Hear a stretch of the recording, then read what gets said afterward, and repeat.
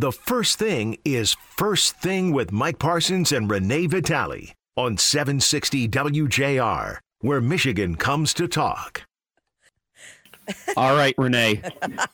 Jason, I'm going to need you both to dig down deep this morning and carry me. Your boy's not at full strength this morning. What's wrong, Petunia?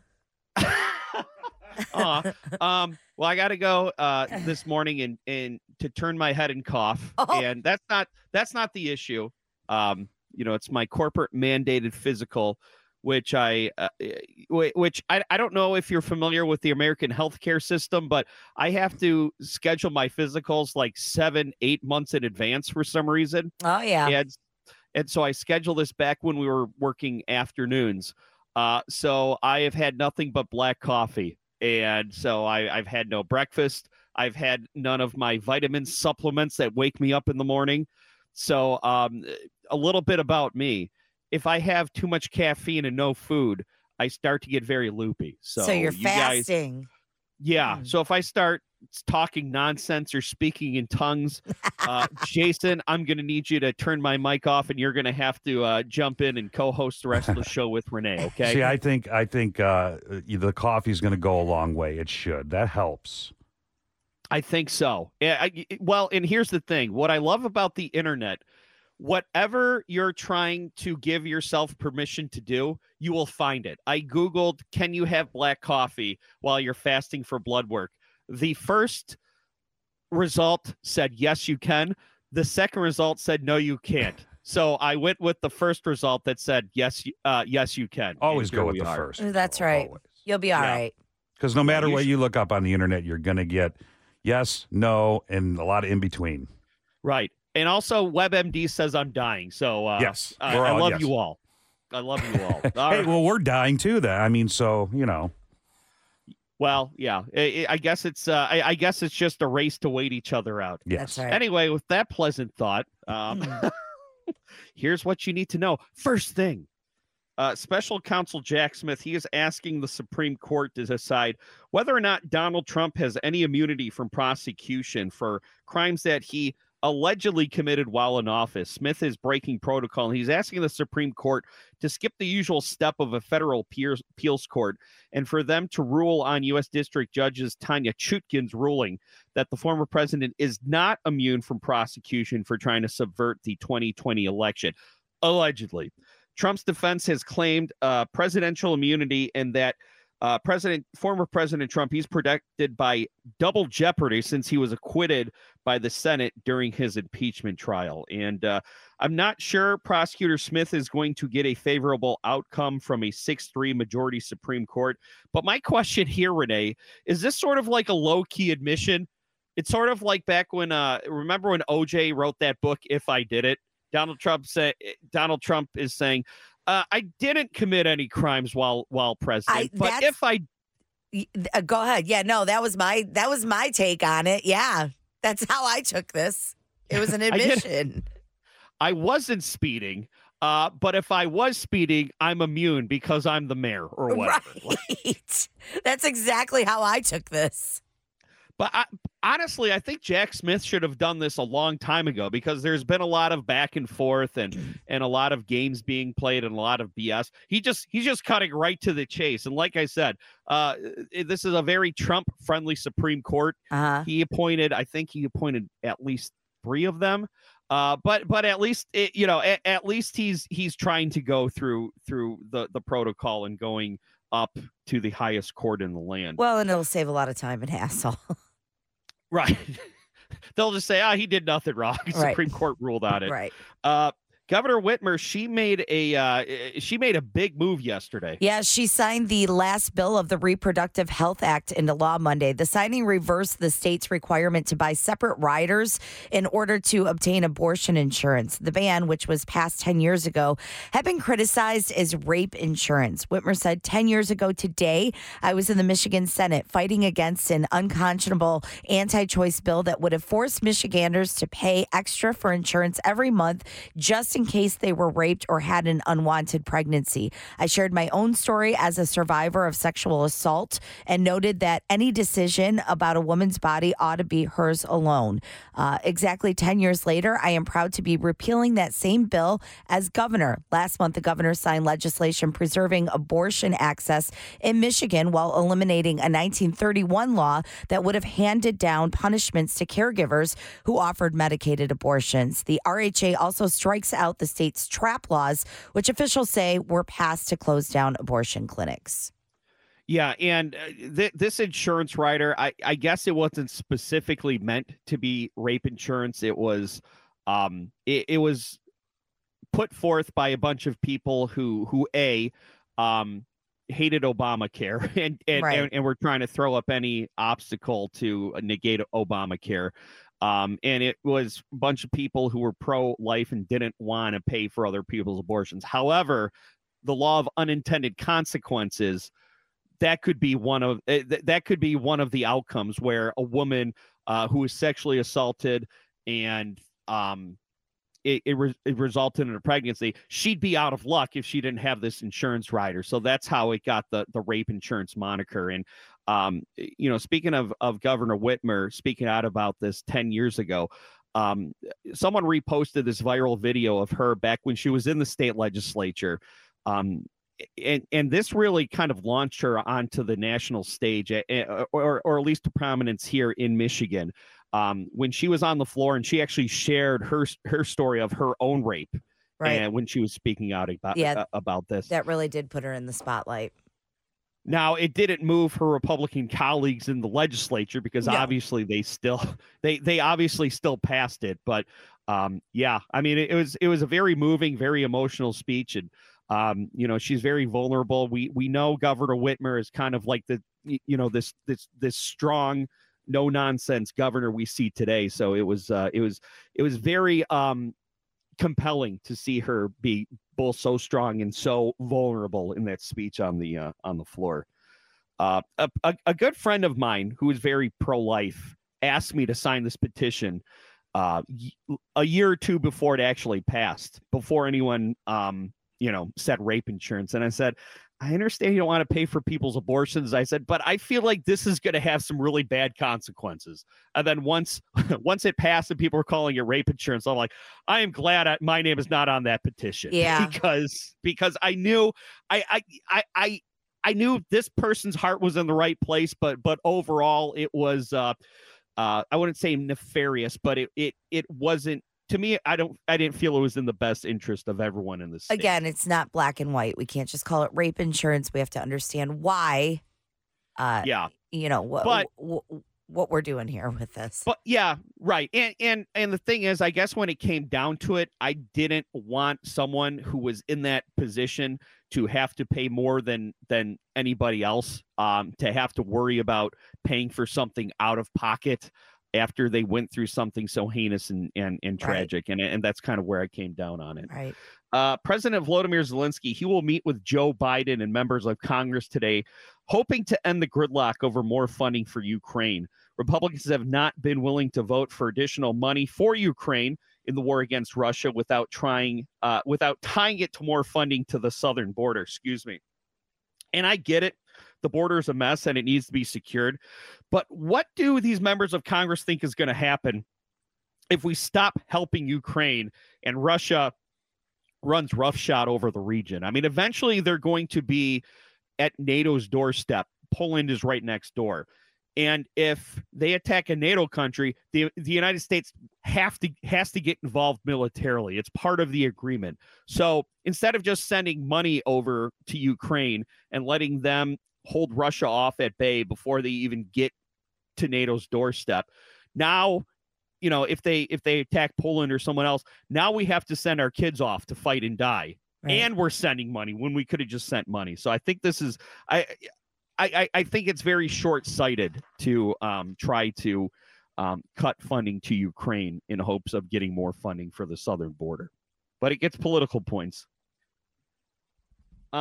Just 5 days after Oakland County Sheriff Mike Bouchard announced the Southeast Michigan Collaborate, Arrest, and Prosecute Or SEMCAP task force. 6 people have been charged in connection with robberies at high-end stores and homes committed by a highly trained, highly organized Chilean crime gang.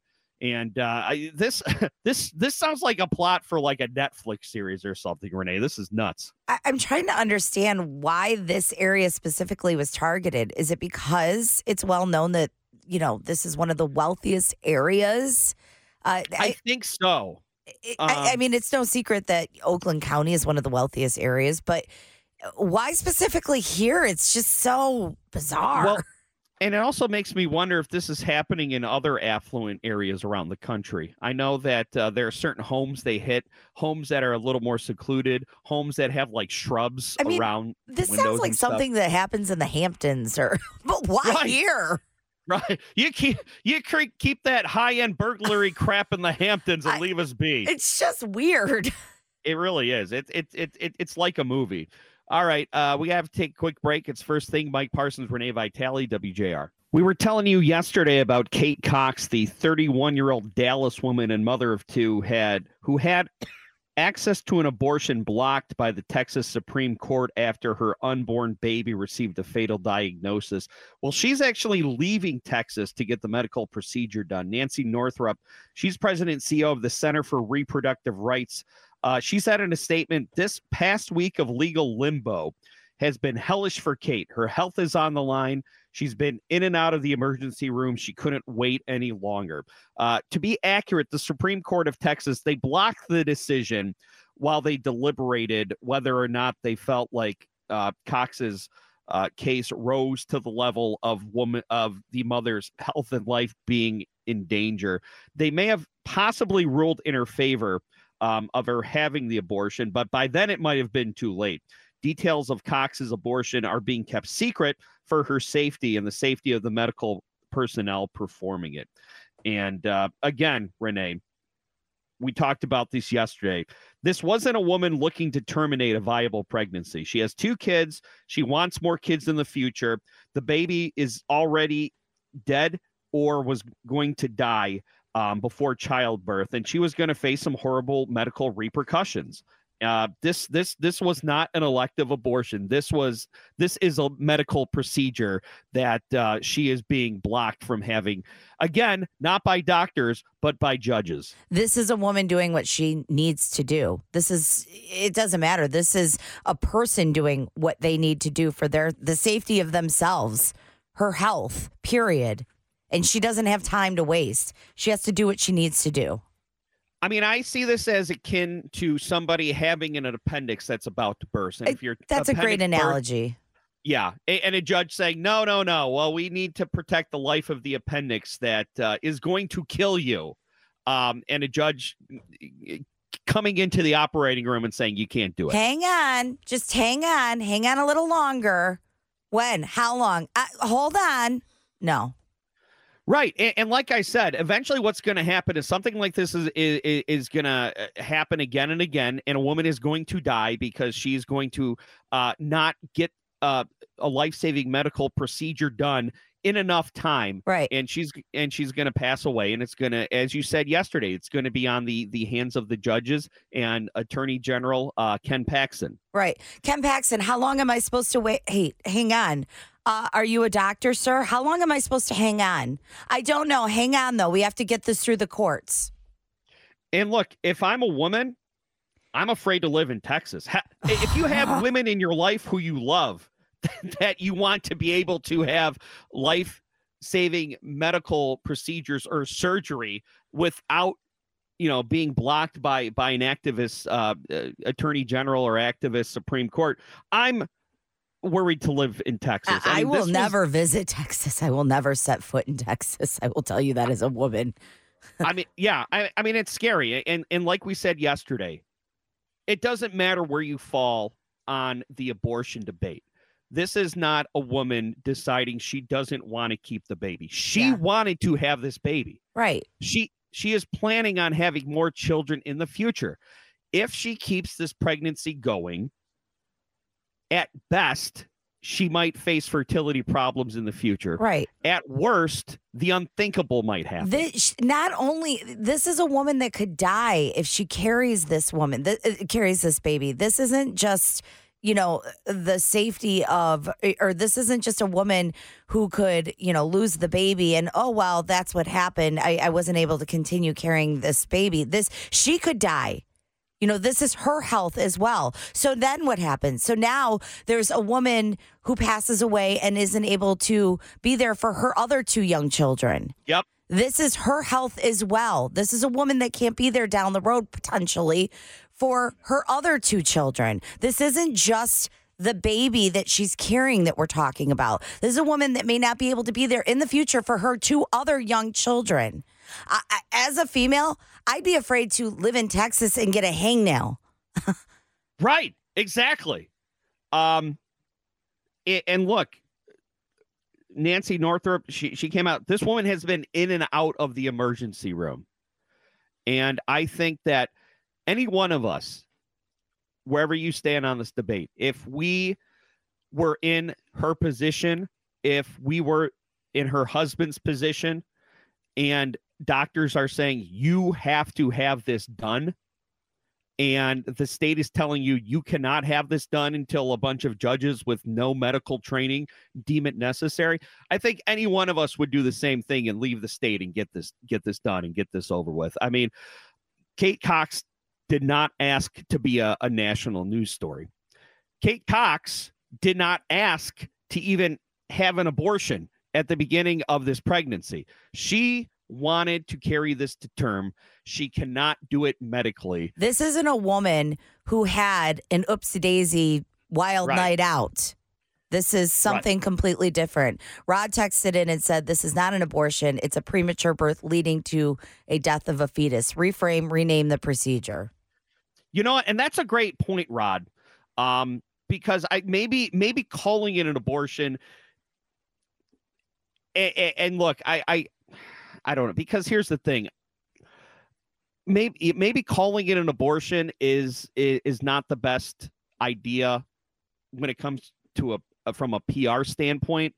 Calling it something different might make it a little bit more palatable to people who are staunchly against abortion, because Rod's right. This is not an abortion. She's not terminating a pregnancy. She is ending a situation that could be medically dangerous to her. So yeah, I hate to have to rename it, because if a doctor says a woman has to get something done, then you just trust the doctor. But yeah, maybe it's just easier from a public relations standpoint and path of least resistance standpoint to just call it something else. Right.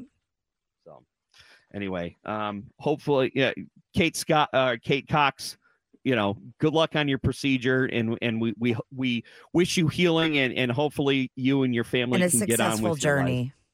Yeah, exactly. So, closer to home, Renee, this is another terrible. I guess this is the terrible news segment of the show. I know.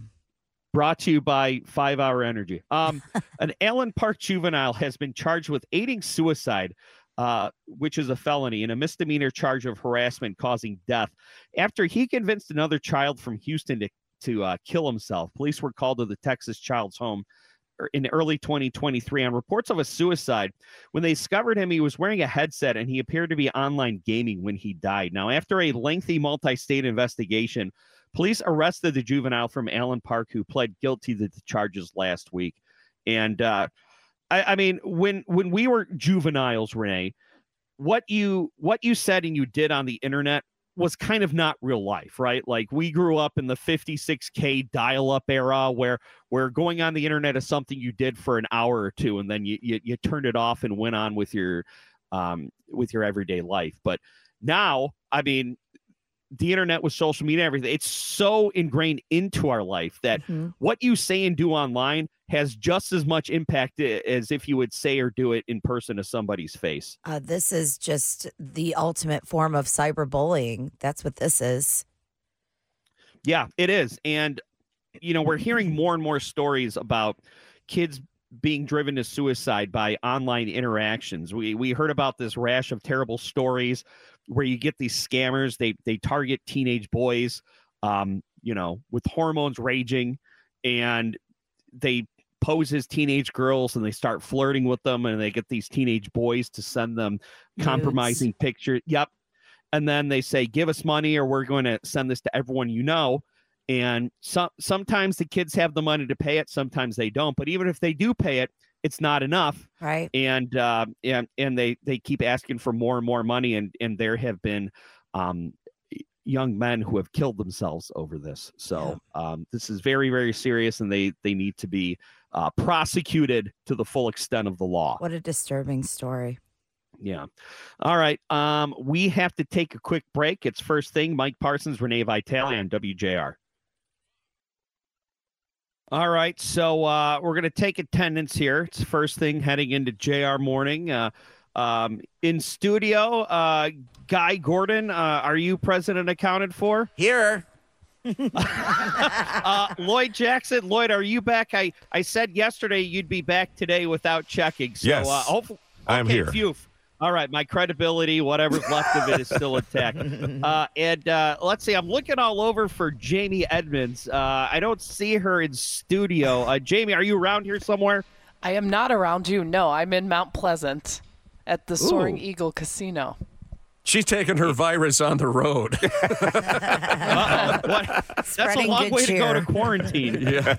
I feel fine. If I don't sound fine, I feel fine, guys. I'm glad you're feeling better. Yeah. Is there a contact tracing I need to know about, or just a normal cold? Just a normal cold. I've had it since last week, and I, just can't shake it, but I feel totally fine. And I got this from my baby. So thanks, Olivia. So you're losing the symptoms of your cold and a small amount of cash. Just a little bit. Well, I came up here. The reason I'm here is because we did the sports book. Steve Courtney and I last night from Soaring Eagle. They sponsor our sports book show. And yes, I put a couple dollars in the slot machine. It didn't go well for me, and then I went to sleep. Nothing like hitting black on red on blackjack wouldn't fix. I don't know if any of that makes sense. I'm not a gambler. Not at all. I would You're right. Not at all. Thanks, Renee. Nothing a little jackpot at the slots can't make you feel better about. Well, okay, good to know. After the show, I'll head there next. a little therapy. Just keep feeding the machines till you win. The next one, the next one's the lucky one. I can feel it. The one on the end. Right. That's why I don't gamble, because I'm always afraid I'm going to spend so much time at the slot machine, and then as soon as I walk away, the next person who sits down is going to hit that jackpot, and it's just a spiral. Well, my wife, if I'm not a big gambler, but if we go to Vegas or whatever, and I put some money in the slot machine, if I break even, she pulls me away. She said, all right, that's enough. Cash out. Well, Goodbye. that's smart. I was like, but that's not fun. No. She was like, that's exactly, Jamie. But she was like, nope. You broke even. Cash out. Did they have the Willy Wonka machine there, Jamie? Not that I saw. I went straight for the Wheel of Fortune machine, and that was that was my mistake. Do you get a golden ticket or candy bar if you get on that? You do. They have like the golden ticket bonus, and then they have they have all the. It's total nostalgia. I had to be pulled away because I got caught up in it, and it did not end well. So I advise that you stay away from it if you do find it, Jamie. It did not fare well for me last time. Away from the Willy Wonka. Okay, yes. fair. I went to Las Vegas one time in college, and I remember I wanted to go get myself a slice of pizza, and I was sitting up in my hotel room, and I said, I'll walk next door to get a slice of pizza. So on the way down, I stop at a couple machines, I go sit and play a hand of poker, and then 20 minutes later, I'm walking back to my hotel room, $50 poorer, eating a slice of pizza, and I said, you know what? Maybe this is not the hobby for me. So the year of Barbenheimer continues. The Golden Globe nominations, they've been released. The Barbie movie leads the pack with 9 nominations. Oppenheimer with 8. I don't know if everyone saw both movies or not. And if so, which ones did you guys think were better? I didn't see either one, so I'm sorry. Same. I haven't seen either one either. I mean, it's when we're locked into our homes because of 6-foot snow drifts, then I'll be able to sit there and watch exactly.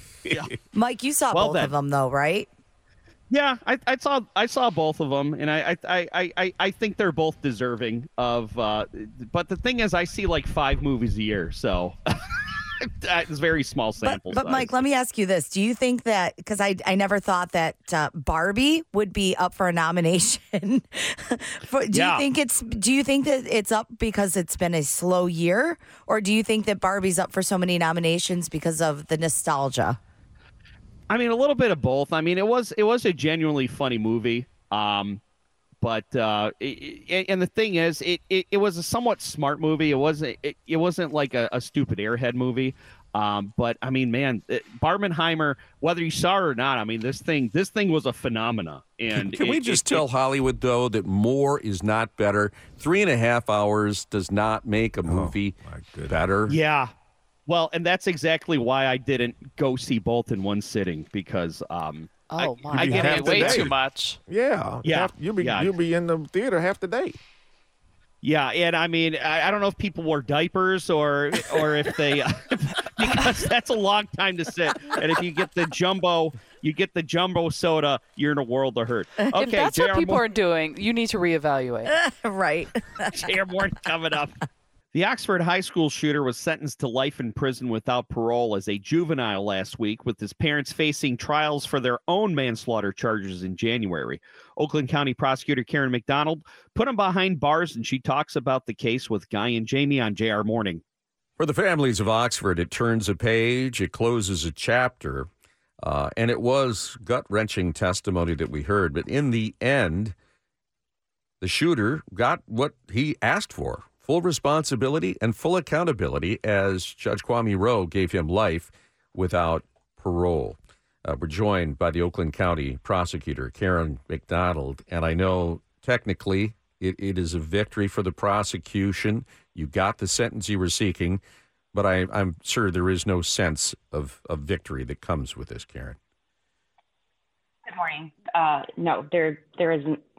There wasn't a celebration. We really don't approach these things like a win or a loss. I think the most meaningful thing that occurred on Friday was the ability to give voices to representing hundreds of victims on that day. And yes, it was some of the most gut-wrenching testimony I've ever heard. Prosecutor, when Ethan Crumbley spoke, he took full accountability and said it was only him that did this. What does this mean for his parents' case, or if anything? Parents' case, but I will say that his statements, based on my interactions and communications with the victims after, didn't really give them much peace. So I really, as much as that sentence was what we asked for, which was, a complicated, hard decision to make that we made, after many months of fact finding and all the information possible, of course we're pleased that the court also agreed with what we asked him to do. And I think, I was impressed with his thoughtfulness. That day really, for my team, really was about the victims. And not just the victims who lost children in that school that day or were injured, but all of those students, because of the terrorism charge, had an ability to speak for the first time in the country in a school shooting. Mm-hmm. There was a terrorism conviction. And, I think we've lost sight about how important that is, because if you listened to all of those kids who got up there, and they won't recover, and there aren't any physical injuries to show how they've been injured, but the data also supports that as well. The staggering number of students who have been in schools where there was an active shooter and the trauma that they carry forward for the rest of their lives, it's time that as a county and a state and a country, we pay attention to that. You say you were impressed with his thoughtfulness. Do you think that regret that he expressed in his repentance, do you think that was genuine? I was not impressed with the shooter's thoughtfulness. I want to make it really clear. Okay. I was referring to the judge. The judge's thoughtfulness. I apologize. Yes, I want to make that very clear. I'm not impressed with anything the shooter has done, and my opinion about the case and what was in the best interest of everybody did not change based on anything he said. The judge, I think, though, sat through all of the testimony in the Miller hearing, which was also just very heavy and gut-wrenching, but also stayed completely focused on those victims. And when he read his opinion, it was very clear that he spent a lot of time looking at all of the facts in the case. And, listen, nobody is going to take away any of the pain and trauma. It's impossible. We do as much as we can, but people who've been doing this for a long time will tell you, even in terrible homicide cases, when you achieve this result that you know is the right thing, and that's what victims want, to seek justice, there isn't this overwhelming experience of gratitude and peace after. There just isn't, because the bottom line is they're still going home and they don't have their kids, or they're still walking out of there and they still have those injuries. So I never, ever allow myself or anyone around me to lose sight of the fact that we are not fixing things. We are not making their pain go away, but to be seen and to be heard and to know that, as complicated and difficult as it is, the justice system did the right thing. Even though no one wants to see a juvenile sentenced to life without parole, no one really wants to say that human beings can't be rehabilitated, but there was just more than just that consideration. Right. And you just can't ignore it when you sit and you listen to those stories, which, we've been listening to for 2 years. And it's also fascinating how everyone's journey is different. Kids that we spoke to a year ago showed up and had different things to say, because trauma doesn't look the same for everyone. Prosecutor McDonald, the parents' trials begin in January. Is that correct? That's correct. And do you believe that, I won't say successful, but there will be convictions there? There's a gag order in place. I'm not allowed to, in which I think is the right thing. But of course, in every case we charge, we do not charge cases that we or prosecute cases that we think, for any reason other than we believe there's probable cause. And so I'll just leave it at that. Karen McDonald, I think all of us that listen to those parents and the kids testify just hope that they can find peace. They're going to need help to do that, if it is even within the realm of possibility. Are they getting the resources that they need to get the help they need? Well, that's a great question. Something I did not consider in any of the decisions about charging is, what the implications of charging terrorism would reveal, which is, because it was a terrorism charge, we had the ability to connect with the Department of Justice and receive a lot of funding for all of these victims that we otherwise would not have. There's a resiliency center in Oxford. There is so much outreach. Every single victim that I've talked to in 2 years, if they have a need, whatever it is that has not been addressed, the very first thing I do is connect our victim advocate office and also anyone outside that I know, so that we can provide those services. And some of it is intense therapy, and sometimes it's things, it's monetary in nature. I mean, there was a whole lot of things that had to occur to make that happen on Friday. Right. And it's something that we've never done before. It's something that I don't think has been done in the state before,